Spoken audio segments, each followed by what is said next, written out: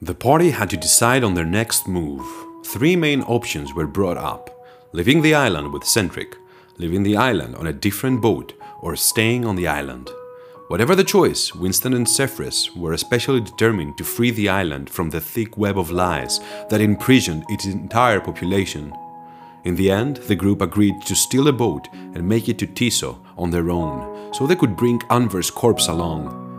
But before they could do that, they had a few problems to deal with, namely the fate of Hest and their own relatives.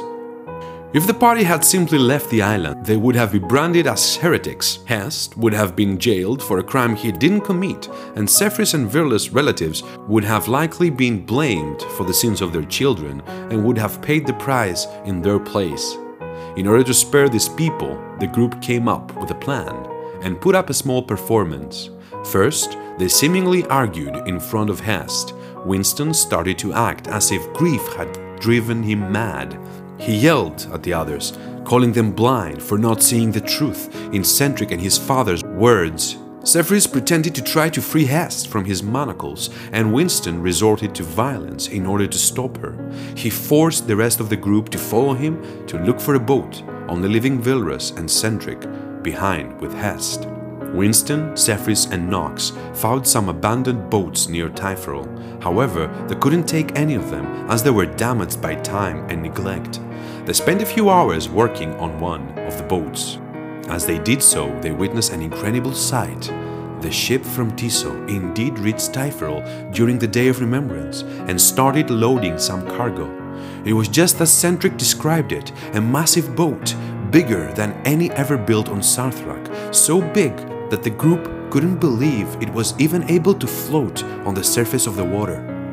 The group couldn't finish the repairs in time, but they had to suspend them in order to return to the cave and act out the second part of their lie. Once more, they pretended to argue and fight in front of Hest. Everyone sided against Winston, who couldn't believe they still wanted to stay loyal to Vaska and the Order, even after seeing the ship from Tiso with their very own eyes. This time, the disagreement ended in tragedy. Winston fought the other three and threw them off the cliff, one by one. Hest genuinely believed that Winston had lost his mind and killed his companions, had begged him for mercy. The paladin granted it to him and brought him outside. He tied Hest to a tree near a road so that a patrol would find him the following day.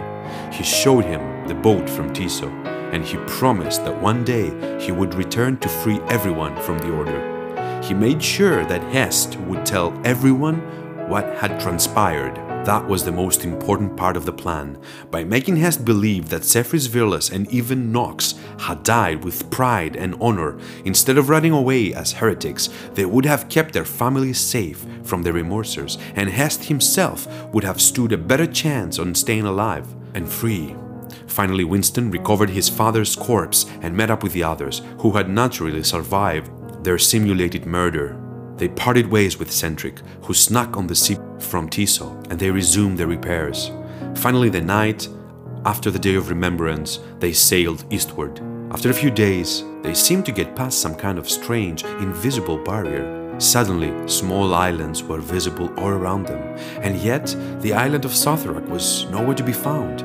Even the sky was affected, and more stars than ever could now be seen with naked eye. Shortly after the boat was attacked by a giant octopus. In the ensuing fight, Virlus and Nox both openly used magic in order to protect the boat, and Zephyrus almost lost her life, saved only by Winston's healing powers.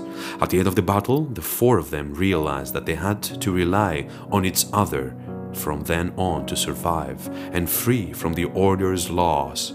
They had no reason to keep any secrets. Nox revealed himself to be an ex-Remorser, and Virlus admitted to possess a magical power granted to him by Vaska herself. The party, now ready to face any adversity, resumed sailing towards Tiso.